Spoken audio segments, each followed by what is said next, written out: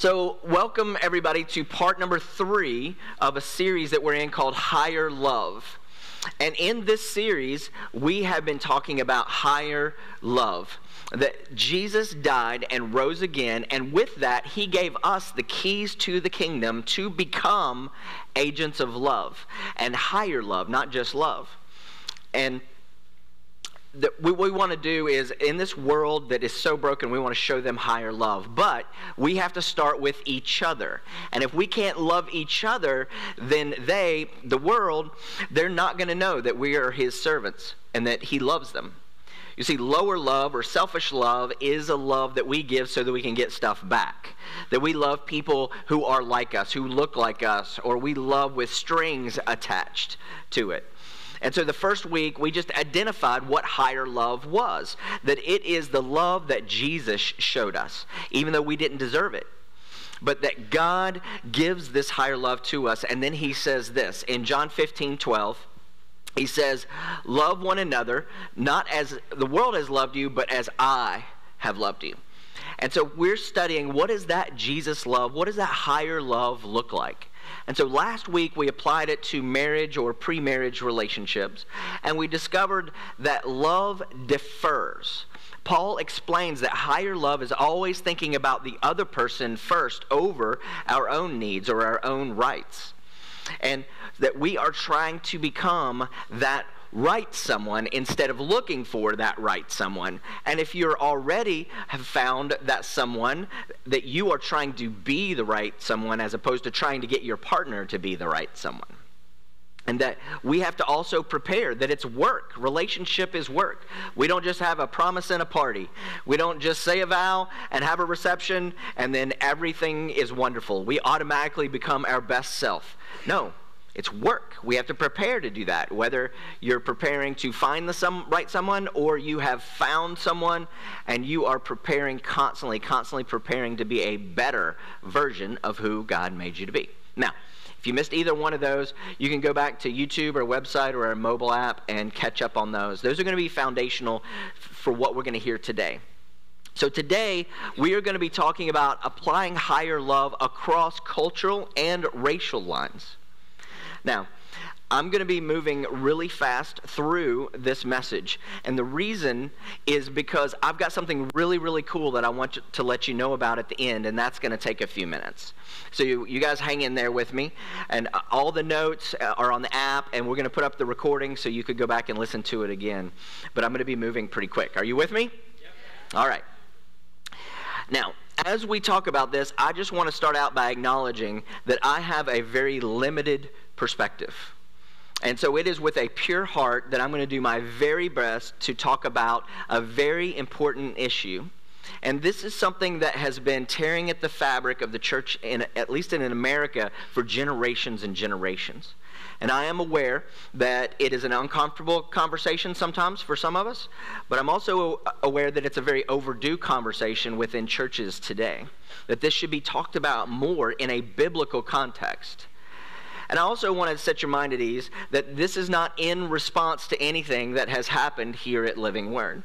In fact, I think it's better that we address these type of issues instead of in response to something that's happened, that we get ahead of it. That we're, that it's an issue within our society. It's an issue that our Bible deals with. But in addition to that, we have a very diverse congregation. And that means that we have the opportunity to show the world higher love across racial lines. Is that right? So if you're here today and you're not a Christ follower, which means you're not sure about this whole God thing and you're still checking it out, well, the good news for you is that the strategies and the concepts that we are going to pull out of the Bible today have worked in creating unity even outside of Christian circles. But for us Christians, here's what I know to be true. That if we are to be the hands and the feet of Jesus, to show Jesus' love to the world, to be the example to the world of how things should be done, how unity happens, then we have got to get this right in our churches. And I can't speak for all the churches in America, but my assignment is to shepherd you and to shepherd this church in the best way that I know how. And I refuse to shy away from us having a dialogue And I realize, and I'm aware that this can make us uncomfortable, that it can even get messy at times. We have people with very different views all within one church. And listen, I may not make everybody happy. I'm going to address certain things. I'm going to teach what I feel like the Holy Spirit has given me to teach. And for some of you, you're going to wish that I had said this, or that I said that, or that I didn't address this other thing. And maybe we'll get to some of those areas in the future. But for today, I prayed, and I believe that this is the message from the Holy Spirit to us all, to you, to myself, and to all of us.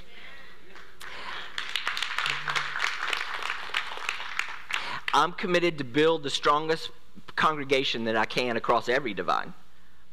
Because first and foremost, we serve Jesus. And Jesus and his higher love says that the world is going to know us by our love for each other. There's a whole nation of people looking for somebody to lead them and guide them through this, to be an example. And I believe that that's supposed to be the church, us.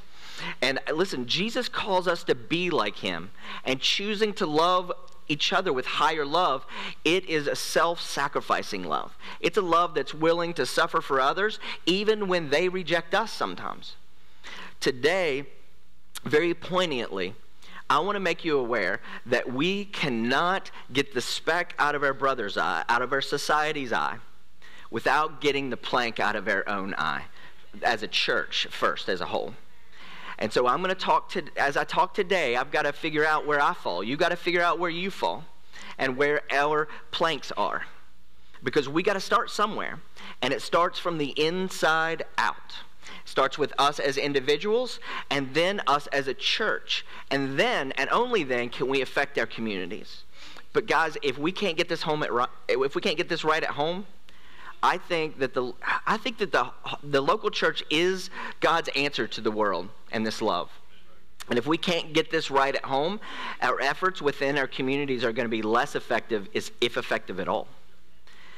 It's got to be something where the Holy Spirit, the love that God put in our heart, that higher love, happens within our church and then bleeds out into our community and into our nation. But the good news is that the Bible does give us some handles on how to handle this situation. Because there are stories within the Bible where they also struggled with race. And sometimes they didn't handle things very well within the early church. See, they were trying to cross the racial divide and boundaries within their society. And so we take comfort in the fact that the early church struggled with this as well. In fact, Peter himself struggled with this. And so what we're going to do is we're going to walk through just one story of the early church dealing with the racial issues. And one man, Peter, who had to overcome some prejudice in his heart. And we're going to see how, listen, the situation was messed up and he was messed up, and yet there was redemption in it. See, what's happening in the New Testament church is the unraveling of cultural norms and racial differences between Jewish people and the Gentiles, everybody else. Because in Acts 1:8, Jesus says, listen, you're going to go and be my disciples, and you're going to take this message to Jerusalem, Jewish people, Judea, more Jewish people, but then you're going to take it to Samaria as well, people who are racially different than you, and then to the end of the earth, all of God's diversity. And so Peter heard all of this, and yet he was still challenged. Paul, the Apostle Paul, gives us some background on some of the struggles that Peter went through as a Jew in relationship to other races. And so he says, let's look at that first verse. Yeah, when Cephas, that's Peter, he says, when Peter came to Antioch, I, being Paul, opposed him to his face because he stood condemned. For before a certain man came from James, he used to eat with Gentiles. But then when they arrived, he began to draw back and separate himself from the Gentiles because he was afraid of those who belonged to the circumcision group. Or in other words, his own Jewish race. See, the next verse. The other Jews joined him in his hypocrisy, so that by their hypocrisy even Barnabas was led astray. So we see that Peter was struggling with an infection in his heart. See, when nobody else was around, he would hang out with the Gentiles, but when his own people were around, he was embarrassed. He began to back away and separate himself because he was afraid of what his own race would say about him hanging out with somebody from another race. And we know that this goes on for years and years and years, because there's a story in Acts where everything changes for Peter and his perspective. And there are some amazing things that we can extract from here to help us be a model for this higher love. And so in Acts chapter 10 chapters after Jesus gave the Great Commission, and we have Peter, who is still struggling with this racial thing. Scholar believes that 7 years went by between Acts 1 and Acts 10. So for the last 7 years, Peter has only been hanging around with Jewish people. That was his comfort zone. And God is calling him beyond his comfort zone and beyond his current perspectives. So at the beginning of Acts 10, there is this guy named Cornelius. He's a centurion, which means that he was not only a Gentile, but he was also part of the Roman army. And the Romans were the oppressors. They were the society that were suppressing the Jews. So there was this constant racial turmoil.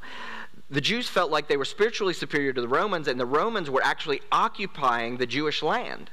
And so they felt like they were superior to these Jews. So there was this natural tension between these two races. And so what happens is Cornelius, the centurion, the Roman oppressor, the Bible says that he was devout and God-fearing. So somewhere along the way, he had been exposed to the gospel, but he had not become born again yet. He didn't understand that yet. But the Bible says that they generously gave to those that were in need, and they prayed to God regularly. So this angel shows up. And, of course, when all angels show up, Cornelius, this guy was terrified.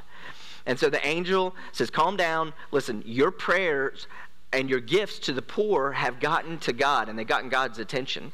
And he tells him to send men to a town called Joppa and ask for a man called Simon, who is also called Peter. It's Peter. So he does that. He sends some people to go get Peter. At that exact same time, Peter is staying with a friend in Joppa, and he goes up to the roof to pray. And while he's praying, he gets hungry, and while they're making a meal, he falls into a trance on top of this house. And he sees a vision. And in Acts 10:11, it says that he saw heaven open up, and something like a large sheet being let down to earth by its four corners, and it contained all kinds of four-footed animals as well as reptiles and birds. And then he hears a voice that says, "Get up, Peter, kill and eat." Now, what we don't understand in our culture, but everybody in the New Testament first century church would understand, is that these animals that Peter was seeing are what the Bible would refer to as unclean. See, God gave the Jews all these dietary restrictions in the Old Testament. They were allowed to eat certain animals, but other animals were considered unclean. But other people from other races, they would eat these animals. And so the Jews would look down on them because they were eating unclean or impure animals. And so in verse 14, Peter replies, and he says, "Surely not, God. I've never eaten anything impure or unclean." And then God speaks to him a second time, and he says, "Do not call anything impure that God has made clean." This happens 3 times, and immediately the sheet was taken back up to heaven. So if you don't understand the culture here, if you don't understand the mindset of first century Jews, then we miss how relevant and how impactful this vision is to our life today. Peter was still dealing with his prejudices against other races. While Peter is pondering the meaning of this, and just as Cornelius' men are knocking at the door downstairs, the Holy Spirit speaks to Peter, and he says, 3 men are downstairs for you. And so get up, go downstairs, don't hesitate to go to them, because I've sent them. So Peter goes downstairs, and then in verse 22, here's what the man said. "We have come from Cornelius the centurion." Whoa, wait a minute. Centurion, Romans, Gentile, the oppressor of God's people, the impure, the unclean, the guy that is beneath the Jews, that eats unclean food. But the thing is God's already told him, go ahead and go, so he's stuck. So the next day, Peter goes with these guys to Cornelius' house. And Cornelius has invited all of his relatives and all of his close friends, and the house is packed with Gentiles. So in the next verse, Peter walks up to the door, and this Roman centurion falls at Peter's feet in reverence. Now I want to point out two different things here. One, both these races think that they are better than the other. So you've got the military oppressor and you've got the Jews that are oppressed. And the Jews that are oppressed are God's chosen people and feel like they're superior to the Gentiles who are unclean and impure. And what happens here is absolutely the most beautiful thing. As Peter enters the house, Cornelius meets him and falls at his feet in reverence. You see, this is a Roman centurion, a Roman soldier over 100 other soldiers. And he bows at Peter's feet, honoring him above himself. It's what we talked about last week, that you treat somebody else as if they were more valuable than you. Not that they are necessarily. And then verse 26, Peter says, look, get up. I'm just a man myself. And so we have these two people that are humbling themselves in front of each other. And so Cornelius takes him aside, and Peter sees this big group of Gentiles, and he addresses the room. And in verse 28, he says, you are all well aware that it is against our law for a Jew to associate or visit a Gentile. But God has shown me that I should not call anyone impure or unclean. That I should not call anyone less than me or think of myself as better than anybody else. And what he's referencing here is extremely important. Because he says, you know, our law says that we're not associated with Gentiles. But see, that word Gentile, just literally translated, it simply meant somebody of another race other than Jew. The difference between Jews and Gentiles was as much racial as it was religious. And what he's saying is, look, you know that we're not allowed to hang out with you or visit you. But here's the thing. This is not an actual law. You go back in the Old Testament, God never said this. This was a law that man had created, and it had become the Jewish tradition that they just don't associate with people from other races. And that was crazy, because that was never God's idea. And Peter is still struggling. Even though God knew that Jesus had called him beyond the Jewish world, he had stayed in his comfort zone. And just stayed in conversation with people that were like him, thought like him. And God is pushing him beyond his comfort zone. And he's struggling here to figure out, so what part of my culture and my identity and my racial identity do I have to let go of in order to speak to the gospel and the mission that God has called me to these people? Intentionally or unintentionally, he had played into the cultural problem that they had and that we still have. No dialogue, no following God where he leads, just shying back from the whole conversation. And here's the point. If our use of the gospel is not tearing down racial laws, if it's not reconciling racial differences, it's not the gospel of Jesus. It is not accomplishing what God has called us to accomplish within our culture. So then, in verse 34, it says, then Peter began to speak. And he says, I now realize how true it is. I love this. But, Peter had always known this. But now it's just washing over him in a new reality. That God does not show favoritism. That's what he says. That God does not show favoritism. And favoritism is destructive. The comfort that comes from people that you're around, that you show favoritism, people look like you, think like you, favoritism is destructive to the fabric of society and the church as well. And maybe the issue isn't racism in the way that we think about it, that racism that's socially unacceptable. Maybe there's another layer that we should look at in our lives, in our attitude towards stereotypes, in our assumptions and our jokes, and our banter, and our echo chambers of only hearing from other people who are like us, who think like us, to ignore the fact that there are built-in prejudices within our society. It comes across as ignorant. It really does. To dismiss people as being paranoid, it comes off as very, very arrogant. to not address the issues within our culture and actively work against it is to not live up to the call of the church within our culture. I mean, for Peter, he was one of the 12, and God used him to do so many things from chapter 1 to 10. And many of us can take comfort that he messed this up, but he figured it out. So maybe the issue isn't that we're racist, but that we have a favoritism or a bent or a leaning in our lives that we don't realize can hurt other people and our culture. So who do we not associate with us? That's the question. Who's that person that you work with that you've never had lunch with or had conversation with? You have all kind of assumptions about who they are and what they believe, but you've never actually talked to them. See, if favoritism is so wrong, if what the Bible is asking us to ask ourselves is, what is the opposite of favoritism? Let's do that. If favoritism is only hanging out with people that are like you and it's comfortable, let's do the opposite of that.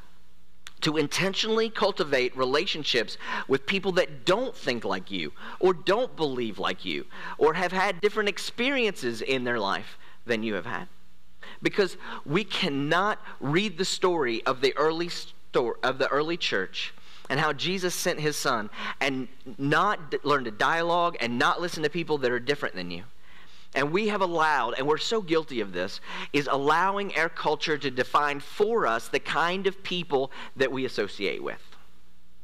God says that there are all these people that I've created. Go share my higher love with them. Make disciples of the world. And we allow the world to tell us that there's only two kind of people. There's my kind of people, and then there's everybody else.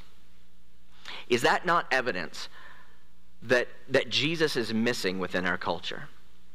And as Christians, we are called to enter into those conversations and show them what Jesus and the hope and the truth of higher love, of what happened on a cross, means for us today. But instead, sometimes we allow these conversations, this viewpoint of us and them. Are you with us or are you with them? And that dilutes the power of the gospel. We don't want to get mixed up in their power struggle, and then we forget that Jesus already accomplished this. It's just that we need to walk in this higher love that he exemplified for us. That what he accomplished for us is more than enough to show the world something different. I want to encourage you. I want to challenge you to have a conversation with somebody who has a different experience than you. But if we're like Peter and we just back away from the problem and just not even attempt to learn, not even attempt to be a part of the solution of a bigger overarching problem that is woven into the fabric of our society, then we've got an issue. That is not higher love. That is not selfless love. The thought that any one person is better than another person is sin, period. That any one person should be treated differently than somebody else is sin. It's the opposite of the gospel, the higher love and the kingdom love that he created. And if you're somebody that doesn't like diversity, you just see diversity in our culture as a big problem, that we should just all stay culturally pure and separate from each other, I hate to tell you, but you're going to hate heaven. Revelation 7 describes heaven. We get a picture of it. And it describes it as a great multitude that nobody could count, from every nation, tribe, people, and language, standing before the throne and before the Lamb. In part, heaven is going to be this epic worship service where all God's creation, who are created in his image, are gathered together before him, just worshiping him. And to think that one race is better or superior in any kind of way is completely antithetical to what the gospel says. In fact, it's missing what Jesus came along to do and to accomplish for us. And for some of us, it's not even about how we've been treated. It's just about understanding that it's not them against us. As Miles McPherson says in an amazing book called The Third Choice, I recommend it. He talks about that the third choice is to seek to understand each other instead of us versus them. And I want to encourage you, seek to understand. Listen, it's obviously an issue within our culture, but do you know what the hope of the world is? Do you know where it is? It's not in a news station. It's not in a political party. It's in the death and resurrection of Jesus. And that gospel being lived out in our life through this higher love. See, Jesus laid down every advantage that he has, and he leveraged it for our salvation by going to the cross. And you and I, in order to introduce people to the story of hope and life and the kind of love that Jesus gave us, the kind of love that is self-sacrificing, it's the kind of love that has conversations with people that don't think like you. It's the kind of love that is not easily angered when people ask you stupid questions.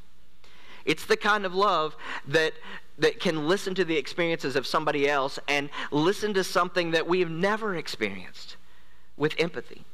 It's the kind of love that takes responsibility for the sins of our culture. The kind of love, that can offer apologies for things that we didn't even personally participate in, but we can see the effects of within our culture even today. That only happens if we have conversations with people that are different than us. See, reconciliation is already at the foot of the cross. It's already part of this higher love that God put in our hearts. And we've just got to leverage it and recognize it and then put it into motion. Is that right?